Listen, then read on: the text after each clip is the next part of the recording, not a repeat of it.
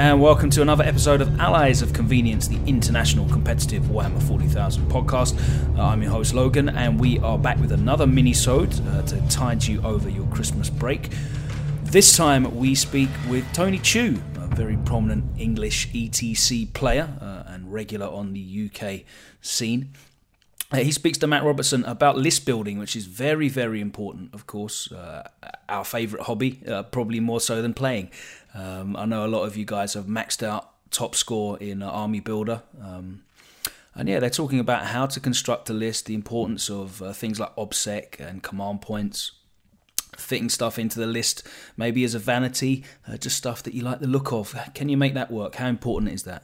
And then the conversation kind of went off on the current state of things and how Games Workshop are dealing with things that maybe need to be addressed. Of course, Chapter Approved just come out, and the new announcement regarding the timeline and the beta rules which have been given to us as well. So loads of really interesting chat with a very, very high-level player. So hopefully you enjoy this one. And now we will hand it over to Mr. Matt Robertson.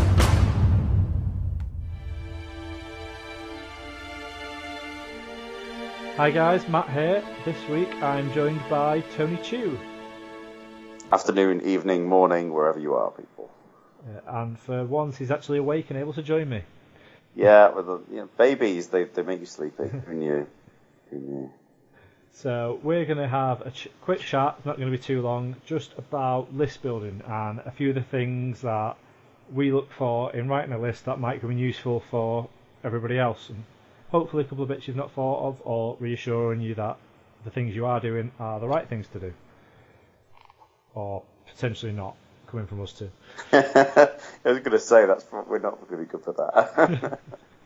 But we have some ideas. So we'll cover what we've been looking at in lists and things we've been trying to pick out, and then we've just had Chapter Approved drop, and we've just had a new announcement from GW about an hour ago. So we'll touch on that as well. So probably not new by the time this gets out though. Yeah. So, when you're writing a list, Tony, what are the basic key bits you're looking at and thinking of? So I try to, whenever I have a list, I don't like to have it skewed down one focus where it's kind of all assault or all shooting, or I like to have a mixture of units that will give me tools in every phase of the game. I think that's a really important thing, because you don't want to necessarily always have an all-comers list that's got like one of every unit, but you want to be able to react in every phase of the game. I think that sounds really, really simple, but, obviously past movement, it's talking about reasonable shooting units, close range for, taking out hordes, long range for reaching out and touching units far away or hiding. Assault, you've got to be able to deal with, a Magnus charging into your lines, as well as you're being spammed by conscripts charging at you. So that's the kind of thing I'm looking for. I mean, I think the only thing at the moment is that I think you can take or leave it, and you can tell me different, Max. I know your chaos list at the moment uses a lot of it is psychic phase, and I think you either invest in that, but you can just probably pass that by, because I think it's quite easy to put heavy counters on the psychic phase at the moment. Yeah, I think the psychic phase, it's probably worth touching on now. I was going to say you could go heavy smite, or you can go units that rely on a lot of powers, or you go depends what powers you've got in a book, I suppose. Chaos, for example, you've got Warp Time, which is brilliant, and Prescience, which is great, and the others are good, but I think they're the key too. So I tend to slot them in any list, because extra to hit and extra movement, it's not doing much in the psychic phase, but it's just buffs for the rest of your army.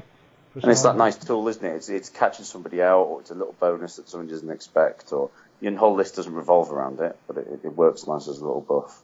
Yeah, but then if you've got things where some, like Magnus, for example, he's relying quite heavily on it, and then you're starting to see more and more things that can stop it. Yeah.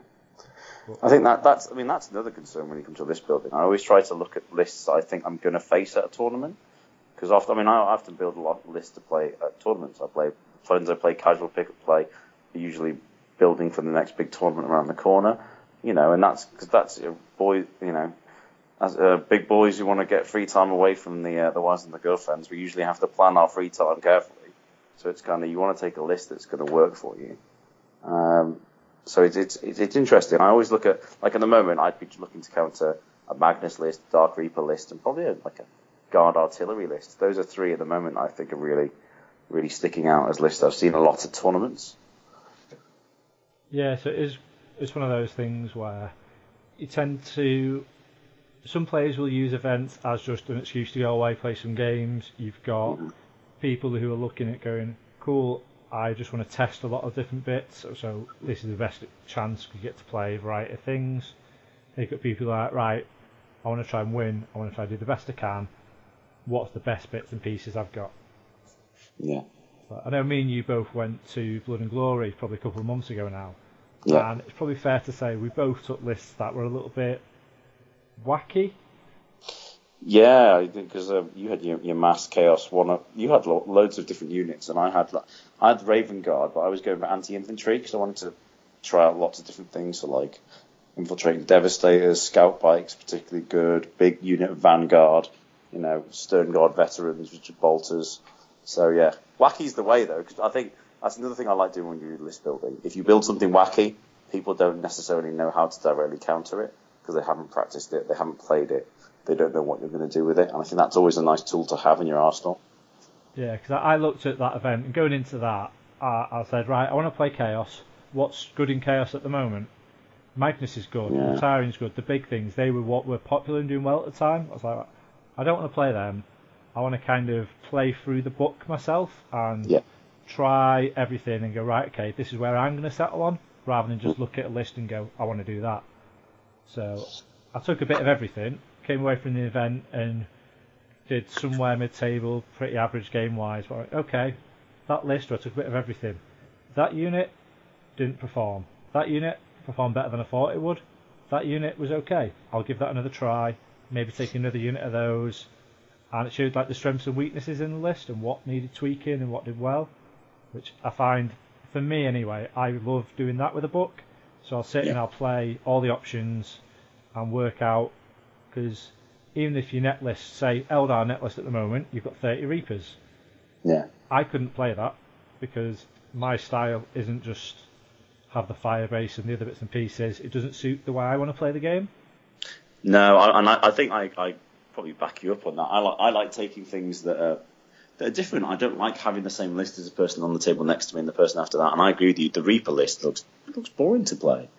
I suppose the worst list I've ever had with that I've used is the all flyers list I used at the Cali, a little while back. But I don't think I'd play that again because it's not fun. The games aren't close. It's really one-sided as a list. Because I mean, even at recent events, you still see people spamming flyers because it isn't that easy to table a flyer list still, and it's not as fun. Yeah, I found similar using a flyer list about a month or so before that, I think it was. I was like, cool, okay, right, that's what that does. I don't need to play that again. I've seen what it does. I feel I can do better things with things. But another thing that's great with list building as well, I found, is if there's a certain thing you're struggling against, if you can, play a few games with that army, and you really get to see the strengths and weaknesses of a list.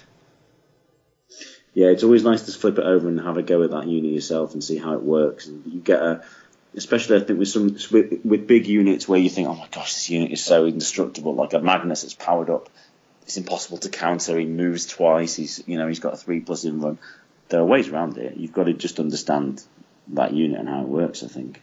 Yeah, because if you understand your opponent's thinking and what they want to do with that model, you know what it wants to do, so you know what you need to do to stop them doing that.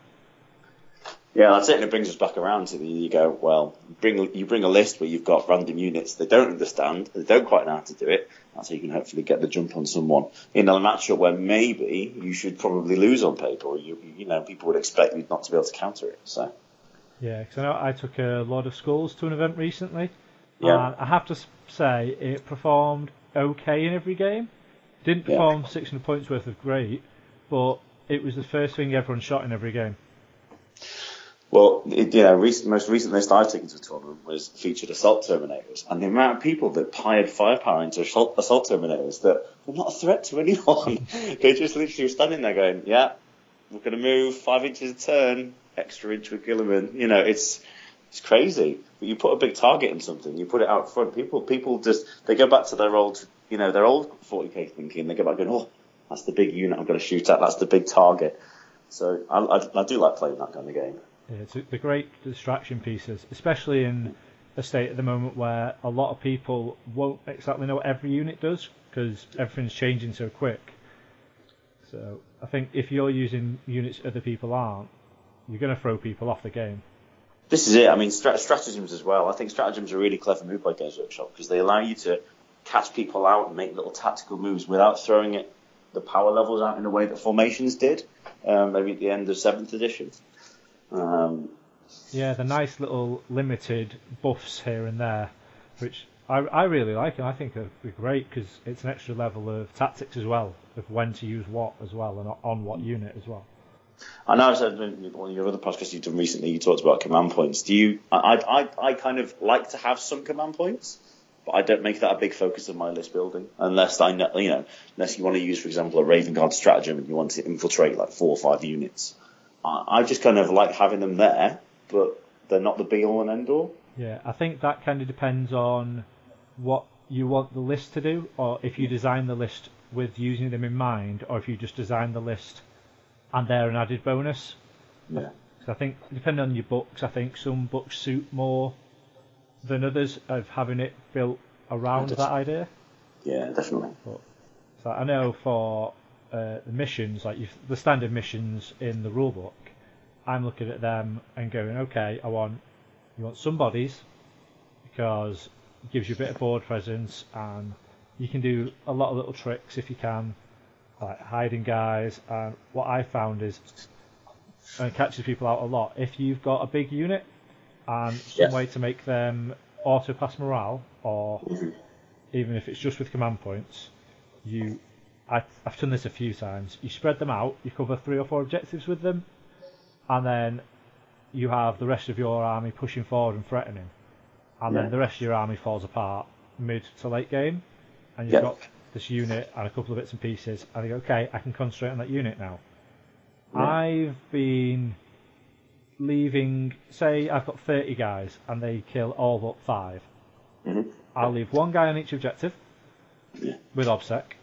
And 1 guy to sit and get a fearless from somebody or use the command points and just go, cool, these guys can never move for the rest of the game. But it's turn 5, they're on the objectives, they're still here, and people are like, I've just killed 35 guys, or 25 guys. But it didn't actually make a difference. No, because they've still got the 4 individual swords left in range, and that one's hiding next to Abaddon, who's in a corner behind the wall, for example. Or you've got 2 command points, you sat there and just go, nope, they're still here, and people go, oh shit, I did not realise you can do that. Yeah. So I love having a big unit of some kind in the list, just to either you can screen if you're against an aggressive list that wants to run at you, you can sit it back and just cover objectives while distracting with the rest of your army. So, for me, most of my lists have something like that. That's tough for me because I play mostly power armored based lists, and you don't, unless you're Chaos and you've got the Occultists or the Poxwalkers, you can draft in some conscripts, but I don't generally like to do that. I like to pick, maybe taking Assassins and Celestine and things like that. It's little buff units in a list is nice, but I don't like having like a big unit of conscripts followed by Guilliman, followed by Sisters of Battle, and then with an Admech, with a Dune Crawler, and then a Imperial Knight. I mean, that doesn't sound like a particularly great list, but you know what I mean. I don't like to mix it up too much to get all the tools. I like to limit myself a little bit. I mean, do you think OBSEC is a big thing in this edition? Because I haven't used it. I haven't yet to use any troops units really, unless I've really, really had to, or thought it could give me a buff somewhere. I haven't taken them. It's nice to have. It's a nice bonus, but I can't really say I write lists with that in mind. No. Because I feel the raw damage output is that great in the game at the moment that things are going to die and you're going to have an empty objective with a guy from one army or another army. You're not really having too many that are contested, which we might see more and more if armies kind of move away from the big things and use those points on little guys, so there's more models, so they're not all going to die. I think it may come into it more. And I think going on to chapter approved as well, it is going to become a little bit more of a thing because of some of the missions in there. Well, the new mission sets look really interesting, don't they? I mean, I've been to a few tournaments that use different combinations. I would hope that tournaments going forward will be a combination of Eternal War and Maelstrom, because I still don't like single ones where you have just Eternal War or just Maelstrom, because I think from the rulebook they still swing too much over who goes first, who goes second, and where the objectives get placed. Yeah, I much prefer having some form of mid scoring every turn and then something at the end of the game as well. Yes, yeah, completely agree. It just adds that other layer of tacticalness. So. Yeah, because you can play the long game as well as the look of the draw from the card set. I mean, I played my last game at Death of Glory against Tim Dagnall, and I think if it had been kill points or anything else, he would have still smashed me because he was Demon Summoning List against Marine Infantry, and I didn't really have an answer. But we were playing progressive, like just Maelstrom rather than end of game missions, and he was 19-5 up by like 3 turns in, just because look at the draw. I mean, I know it's a game of luck, but if the game of luck is you drew cards that are better than mine, there are no tactics involved there. Do you know what I mean? Yeah. Do you think do you plan your list differently? So if you know you're going to an event where it's just Eternal War compared to an event where it's using both, do you tend to look at the missions when you're writing a list, or do you kind of write your list and then go, okay, I'm playing these missions? I think I've done a mixture of events now, and generally I try to build a list that's got some sort of tactical theme behind it, and then I don't necessarily look closely at the missions unless there's something wacky and I know they're going to put in. I said the biggest one is the recent Element Games Grand Slam had the progressive in it, had the kill points in it as well as the end of game scoring. So I did design a list that was hard to give up kill points, because that's an extra 8-point swing that was in play for every mission.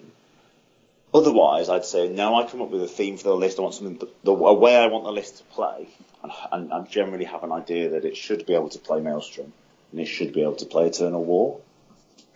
Sound a bit too general, I don't know. Well, I'll be honest, that's kind of the way I do things as well, because you've got so many events doing so many different things at the moment. I find I'm going, right, okay, this is my list, this is what I want to play. I'll look at the pack and go, okay, right, we're doing that, so maybe this extra unit here isn't needed for that little bit, but I won't make the list for the pack. I might just do little tweaks, because I feel if you change too much, you have to learn it again. Yeah, and I don't, my last 3 tournament events, I've used a mech heavy list, a flyer list, a character list. I've just been trying different variations of the Marine Codex. I've been doing, like you just said earlier, a bit about the Chaos list, going through the book, trying all the units, seeing how things work. And there are some gems out there. The Forge World stuff I'm on the fence about. I don't know if that's going to stay, if that's going to become mainstream, because it seems to be pushing itself back into mainstream use. That's regularly FAQ'd, and the books are easily available rather than being these £55 tomes that are hard to get hold of. Because I know it's everywhere in the States. I think majority of events there are allowing Forge World, like the bigger ones, whereas it's still probably 50-50 over here. Yeah, I think Forge World has a bad rep, but I mean, you look at the recent Chapter Proof stuff. It's got Forge World's price changes in it as well. Do you know what I mean? You've got variations in points. They've got FAQs coming out. So I think if they're going to go into that level of detail for it, you have to go. Fair enough, we'll use it. Things like the recent Lord of Change. Well, that was comped considerably. Went up to 1,500 points, didn't he? Now. Yeah, so you're not going to see them anymore. No, but equally, that could win you a game on his own. Previously. Trolling around people with 2d6 las cannon shots all the time. So, not sad to see that go, to be fair. Yeah. It's like, with what I can see going forward now is, for mission packs, events are going to start using, I think this is what we've been discussing in the UK anyway, a mix of the old Eternal War and Maelstrom with the new Eternal War and Maelstrom. Yeah, that'll be nice. I think if you see an event packs say, here's 12 missions, we're playing 6 of these and 6 of these, you don't know what they're going to be, I think that's going to change the meta a lot, and you're going to have to see people going away from the extremes a little bit as well, potentially. I agree with that completely. And you know what? I think it'll also help. It'll make it more of a challenge win games at tournaments, because you've got to know your missions. Whereas before, I think, the end of 7th, start of 8th, we were going, okay, well, these are the 5 missions we're always going to play, and we're always kind of in this order, because we're very much based off the ETC pack, wasn't it? And that kind of set of missions. So if you've got 12 possible, 6 Maelstrom, 6 Eternal War, and you're going to combine that in any way you want, that's great. It makes it really exciting. I mean, hopefully, the only thing that's not in there that I'd like to see is just something to regulate objective placement. So you can't just have one person who wins the deployment zone role and all the objectives are over there. Yeah, I would love to have just a roll-off after objectives are placed for sides. I think that'd fix so much. That would be really simple to change, I think, for competitive play. Really, right. I think for winning tournaments, that's it. Rather than open play narrative play, that's fine. You could still stack one side, but then you're still a dice roll to get that side. So a lot of players won't want to take that gamble, and that's still the same as is now, but at least there's a chance element to it. Yeah, exactly. Yeah. Well, I suppose we might as well. We should shift over to the new chapter approved that's come out, because we're kind of dicing around that in terms of the recent hour-long stuff an hour ago that came out. I was just going to say some of the missions. I'm not sure we'll see all, just the Eternal War for that. I'm not sure we'll see all 6 of them. There's the one where you put a third of your army on the table, isn't it? And then 2/3 of it in reserves. Yeah, that's recon. Messy. And I can see if that's used in events, it's going to mess up a lot of lists, but then it kind of benefits others, because say you've got a 3 Super Heavy Guard army. Yeah. And I'm just reading it just as we talk, just to double check. So each divides army into 3 forces, the number of units in each as possible. Before rolling a D3 to randomly select one. So I was going to say you could put all your big tanks in one, hope you get that, and go, cool, here's 1,800 points. But then you also don't want to turn up with 150 points. But that come back to, we started off talking about list building. You could design it for that, couldn't you? You go, I'll have three super heavies, but then my other one is 3 units of conscripts, or 2 units of what they called Valhallan conscripts, with the guy with the relic that makes them all. It's like the old commissar rule, isn't it? Really. Yeah. And then you could have 3 Culexus assassins. So you've either got loads of guys to shoot through, loads of assassins that are hard to hit, or 3 massive tanks. And you can't be tabled quite easily, because at least you get your reserves turn 1. Yeah. First time I heard about that, I thought it was that they were setting people up for turn 1 tablings, but it was it's not too bad. Yeah, you have to, 3+ you get units in the turn 1. So even if you go second, unless you're really unlucky. My only, I suppose coming back to it, my only concern with that is tournaments struggle to have 2 hour 45, 2.5 hour, 3 hour games, and to get finished and get 5 turns. And we've both seen tournaments recently where people go, I played 3 turns and it wasn't really fair. And do you know what I mean? The more combinations you add in, the more, I suppose, the casual gamer comes along to a tournament, hasn't maybe learned, memorised the rule book and doesn't know all the missions off by heart, is going to struggle to get that combination right. Or do you know what I mean? Especially if you've not pre-designed or thought about that before the event, and you're trying to work out what to do when against a certain army. I might do this or that because of what they've got, rather than just going, screw it, this is what I do with my army. Every time I do that, I might change 1 unit here or there. Yeah. But I think that's going to mix it up. And I also think the Ascension, I think it's called, is where you need characters. I think that's quite an interesting one, because you're seeing, like the Eldar Reaper list we've gone over before. Normally what we're seeing is a Farseer, an Autarch, 2 Warlocks maybe. Yeah. And they want to be near the firebase at the back of the board. But rather than spread out all over. Yeah. If you have to be in the middle of the board on the objectives, they don't want to be there, because that's where the opponent's army is. Well, to be fair, there was a point when they brought out the new character update after the chapter approved, and then they brought that mission rule out, and they were teasing it. I was like, oh my word, that is going to make character lists even more ridiculous than they could be. That's probably worth mentioning, the character update that's just come out there. Yes, yeah. So I've got to be honest, right? That is what I thought the update was going to be. When chapter approved was teased, that they were going to say you can't screen characters with other characters. That's really easy. And then out of the blue, it was that if a character's behind a wall, and there's another character just behind him in line of sight. The guy behind the wall stops the other guy being shot. Where did that come from? They also missed out the word characteristic. Yes, that's so it was just a character with wounds of less than 10. So if you had Magnus, who'd taken 9 wounds and had 9 left, he now has less than 10 wounds.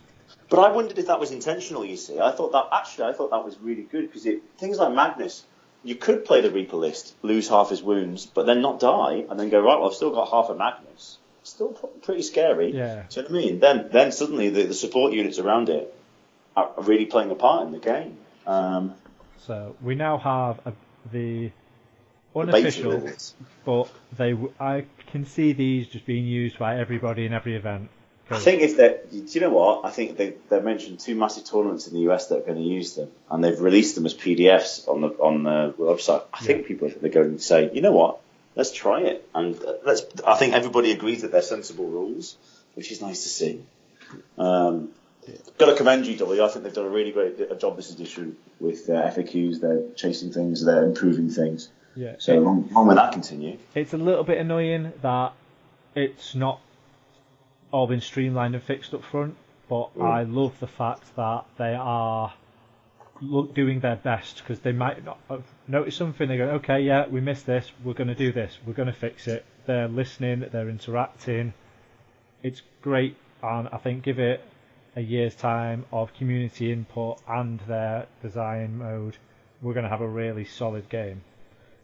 Yeah, this is it, and I think that, some codexes have been obvious winners, like things like the Eldar book, but I think the codexes are generally starting to balance out power level wise, and there's lots of cool tactics, and there's not just one way to play each book, which is really nice. Fingers crossed they do the right thing to my orcs. So I'll just read out what the new Titan characters rule is for anybody who hasn't seen it yet, because I realise we kind of got sidetracked. Basically, an enemy character with a wounds characteristic of less than 10 can only be chosen to Titan the shooting phase if it is both visible to the firing model and is the closest enemy unit to the firing model, which is standard, what we knew about. And then you have ignore other enemy characters with a wounds characteristic of less than 10 when determining if the target is the closest enemy unit to firing a model. And I like that on the website they put the little spiel that says Keylexis assassins aren't meant to be used as some sort of post-human ablative shield. More like psychic hunters. And I'm like, yeah, that's fair enough. If you're running around with 5 characters, shoot whichever the hell you want. No more just shoot the front one. Which is true. Do you know what I mean? And that is exactly what I thought it would be. And it just means that all character lists, because I think we both know somebody who was trying a list that had 60 characters in it. 64. 64. I mean, that is no, but it's 64 characters. That is just not. Again, if you come to a tournament and you want to come and you want to have a fun time, you've not been before, and you turn and play that, you think, oh God, why did I bother coming? Do you know what I mean? What is this nonsense? Yeah, it's not great. But I mean, I also like that what they tackle with. Do you want to do the Smite one now as well? Yeah, we can do Smite, which I think I've heard like grumblings from people about Smite and how if you just have loads of Smite, it can be really, because you can't stop that many and it's so simple to cast. Yeah. So they've now kind of toned it back a little bit. So yeah. So are you going to read that one or? Yeah, I've got it on my screen, so I'll just read it out. With the exception of Smite, each psychic power can be attempted once per turn rather than once per psychic per turn, which is as it was in the rulebook. And then the additional line they have in now is, in addition, subtract 1 from the result of any psychic test taken when attempting to manifest Smite for each other attempt, successful or not, that has been made to manifest Smite during this psychic phase.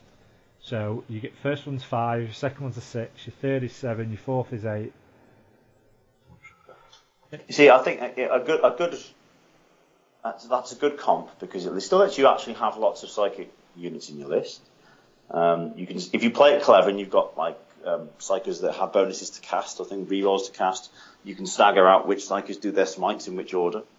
So you can guarantee yourself the volume of D3s and mortal wounds. But it just stops. I mean, I know they stamped on the Malefic Lord list when they did the pricing again on different units because they were silly. Yeah. 30 points for a smite, and then they went, superpowered Demon Prince-esque when they perils. But I mean, look at Primaris Psychers. I'm surprised that they're still as cheap as they are, because really they're only just missing the 4+ invuln. Yeah, I think they went up a touch.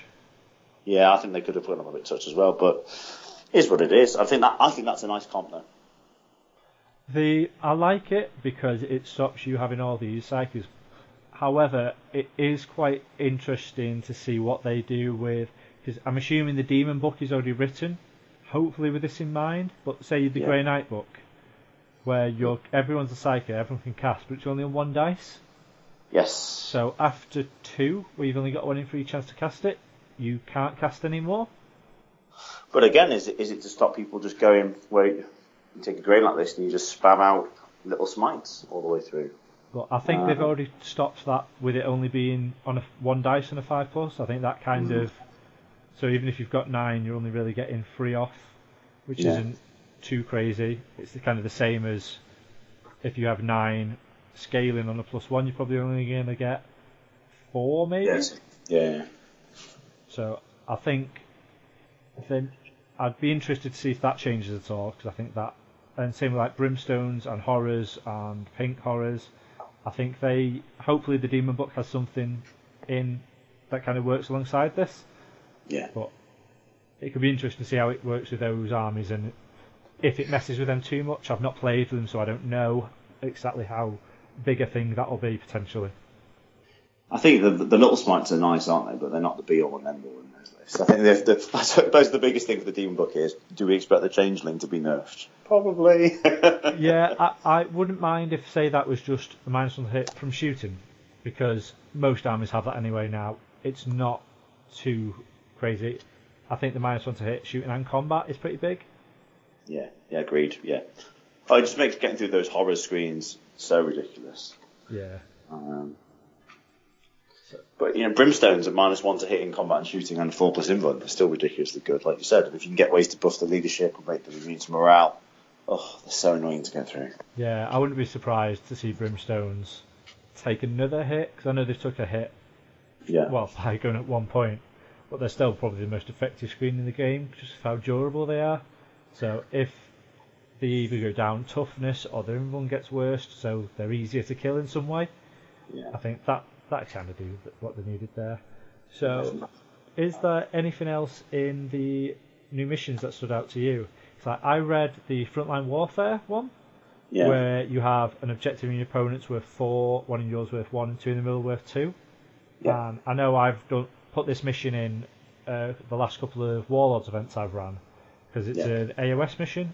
Yes. In AOS, you score at the end of your turn for each objective you have. Okay. And I read this, I was like, oh yeah, that's really cool, I like that. And then read that it was end game. I was like, okay. Halfway, but not quite, eh? I think I would have loved that mission to be scoring at the end of each turn. I like the one that stood out for me was the one where you can... it encourages you to be adventurous. To get into your opponents, you can destroy their objective for end game by getting close to it if it's in their deployment zone. The Scorched Earth one. Yeah, is that similar mechanic for AOS as well? Yeah, that's a straight copy of a new AOS mission as well, actually. I like that because again it encourages people to. If you come back to list building, you've got to be able to hold objectives in your zone. You've got to be able to stop people dropping in and burning them. But you want to be able to go and do that to somebody else. You want to be able to create a pocket or clear off an objective and go in and destroy their objectives. Because I think in that one have you got 2 objectives in your own zones? I think it's 3. Oh yeah. Scorched Earth. There you go. Each objective is more than 12 from the centre of an objective marker, 6 of the battlefield. Yeah, and there's 6 objectives. So if you can find a way to burn your opponent's ones, you can really mess with their plans. So it's quite tactical of how. Do you know what I mean? How do you push and take all the objectives whilst not letting the opponent burn the ones that normally you might leave like a backfield unit just sitting on? I think OBSEC's also important in this mission now. Well, this is the thing I don't like using. Yeah, because even if you have a couple of scout squads or something that's a little bit more durable, it stops your opponent because most units that are able to push forward and get into your lines aren't going to be OBSEC. Yeah. So if you can have, oh crap, he's coming and got my objective, I've got one guy, I'm OBSEC, it's safe, I've got this, it kind of negates that a little bit. Yeah. I think there's I think there's some really clever combos they could have with these missions by mixing it up with the old and the new Eternal War and Maelstrom. So I'll be interested to see how the tournament scene takes it. I mean, it is a lot of change, isn't it? I think the world will be settled when we have all of the books, all the codexes out, and then it will just be, do they release supplements that add new aspects to the game? What do they do to push the game forward from there? Hopefully it'll be narrative things like, the tease, the lion is sleeping in the rock, and are other Primarchs going to return? Because there's so much that they could just add with campaign books and things like that. Yeah, they kind of left a lot of little bits open and just put the hints and teasers just to getting everyone excited about it, which is good. Yeah, and I think that's, they have, one of the reasons Games Workshop, I think, does so well is they've got such a great background for 40k. And it's so rich and it's so filled out now with so many great novels from Black Library and all sorts. There's so much that they can draw on. They've just got to put the rules out that match it, and I think we're getting there now. So it is also probably worth just mentioning, just to kind of wrap this up, but alongside the 2 new bits that came out, we also got a FAQ calendar from GW. So if you're planning a list, you kind of know it's not just going to change in a week's time with another big update, because they've said this is when we're doing things. So you're going to have your chapter approved probably around Christmas time every year. That's not been announced, but that's kind of been said here or there. So every March and every September you're going to have 2 big FAQs, and that is when your points are going to change for a lot of things and that kind of stuff.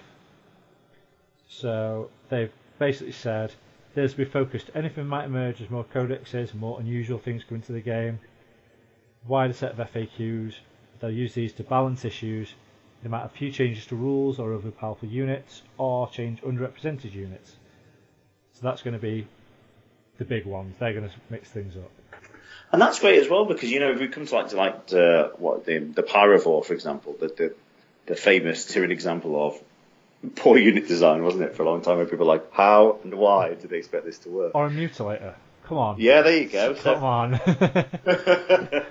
So, if they hear that people are not using that but would love to, if the rules actually, supported it a little bit better, they'll make the changes, hopefully, which is great. And, they're so accessible on Facebook now, the community page, and we, post your questions, post your responses. Yeah, well, this is the big thing, isn't it? They're the rat events. You can see them, and I think maybe that they can see things that they don't want in the game. Because they're not just going to events and being there. Blood and Glory, I played Pete Foley, the head of the GW Design Studio. Yeah, I did as well. Yeah, indeed. We were talking about loads of random bits and pieces, and it's quite a he didn't give anything away, but I got a bit of insight into how the structure is and how they look at things. Yeah. And that was quite cool.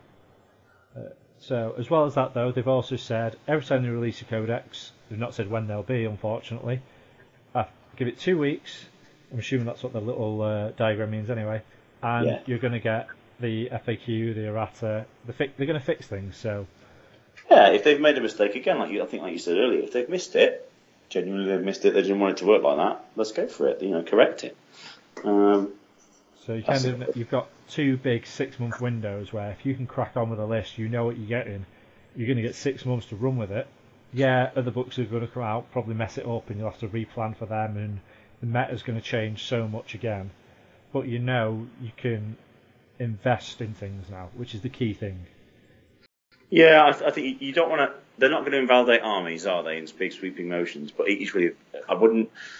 There are players who go out and net list and buy the latest gimmick, and then they move to the next gimmick and the next book, and they don't. Do you know what I mean? That's going to be really hard to do, unless you are loaded. And you can afford a new army every event. But I like to tweak my marine list and add little bits to that, and I think that's going to be the way forward for people. That you can build an actual army and develop and add new units and exploit your codex a little bit more. Yeah, because you do see a lot of people I know they'll buy a list for an army, and then they'll sell it and buy another list and sell it by another list. Which everyone has their own way of doing things. They might get bored of a play style or an army and want to do something different. The way I kind of go about it is, I own a lot of Chaos, and Andy, who does the podcast, laughs at me because I've got silly amount of Chaos, silly amount of Necrons, silly amount of Marines, and I just go, cool, I want to play one of those armies. I've got probably one of everything most of the time more, so I can mix things in, I can do what I want with it, and I can just kind of play around. Whereas if you just buy a list and you play it, you want to tweak, you have to go buy something else and build it and paint it, and then you can grow an army that way and have a lot to mess about with. But yeah, it's just, that's a complete side tangent. That's something completely different. Hey, that's another podcast right there. Yeah. So I think on that note, it's probably a good one to leave it. So hopefully it's given people a bit of an insight into what myself and Tony are looking at when we're looking at a list and the kind of thought processes we put into it, which I'm sure everybody's different, but you should just give someone some ideas, and it might make someone stop and go, okay, I want to look at that, I'll try that, and hopefully give some people some improvements and some success. I'm sure some people will be aghast, Robert, that we haven't turned around and said that we pick lists based on cool models, or that we want to use a particularly cool sculpt or something like that. It does happen that sometimes. Occasionally, I do want to put that in my army because it's cool. I guess that's kind of why I want to play Chaos, because I've always wanted to play Chaos, and something just draws me to the aesthetics and the background and everything. So, cool, I want to play that book, I want to make it the best I can with that book, and compete with that, rather than just trying to compete with the best at the time, which I'm sure you're the same for Marines. I love Assault Terminators. I think they're amazing. I'm really pleased that I've managed to get 6th, 7th, 8th a tournament at least once where I've used Assault Terminators to good effect. Yeah, that's a great point. Isn't it? Yeah, I've got my unit of 10 that are just like, boys, we're back out of the retirement box. Let's go. So I should bring my Heldrakes back. But yeah, that's a great point. If you've got a unit you want to use, you can make it work. So go make it work. And thanks for listening, guys. Thanks, Tony. Thanks, guys. No worries. Thank you very much, Robbo. And of course, thank you, Tony Chu, for joining us. Hopefully that will tide you over until we get to Boxing Day. We have got some Heat 2 coverage as well for you. 2 parts of that. Looking at an interesting list and hopefully speaking with the winner, Max Barton, as well. So that will be dropping between now and New Year's Eve. More content as well. And as promised in previous episodes, we will be getting back onto the Codex review bandwagon when we reconvene in the new year. So look out for that. I know we've got lots to catch up on.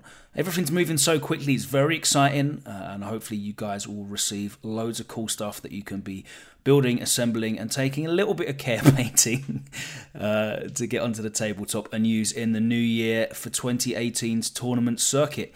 Don't forget, please leave us a positive review. It really helps us get out there to more people. So if you use iTunes, leave us a 5-star review, leave a positive review, subscribe and follow and all that good stuff. If you want to get in touch, leave us some feedback, critique, or suggest some stuff that you'd like us to talk about, or even just reach out directly and ask us some questions about list building, games, how to deal with certain units or combos in the game. You can do that freely. So the best place to do that is the Facebook, which is facebook.com/AOC podcast. We are also on Twitter, which is @AlliesPodcast. I hope everyone has a wonderful Christmas, happy holidays, and we will be back between now and the new year with that Heat 2 coverage.